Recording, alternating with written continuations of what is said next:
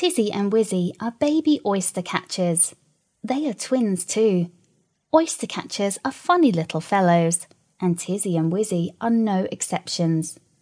Oyster catchers are unmistakably comical wading birds that can be found on many coastlines, but more particularly on the Scottish coast. They have distinctive black and white plumage and long bright orange bills. They have recently been born and are almost 2 weeks old. Wizzy is tall and Tizzy is small.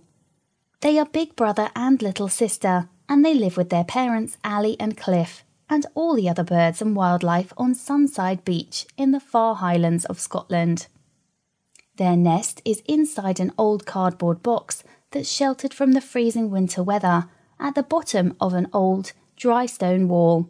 Today is a terribly cold, wet and windy winter's day on Sunside Beach. So much so that the whole family are huddled together and keeping each other warm as they shelter from the storm.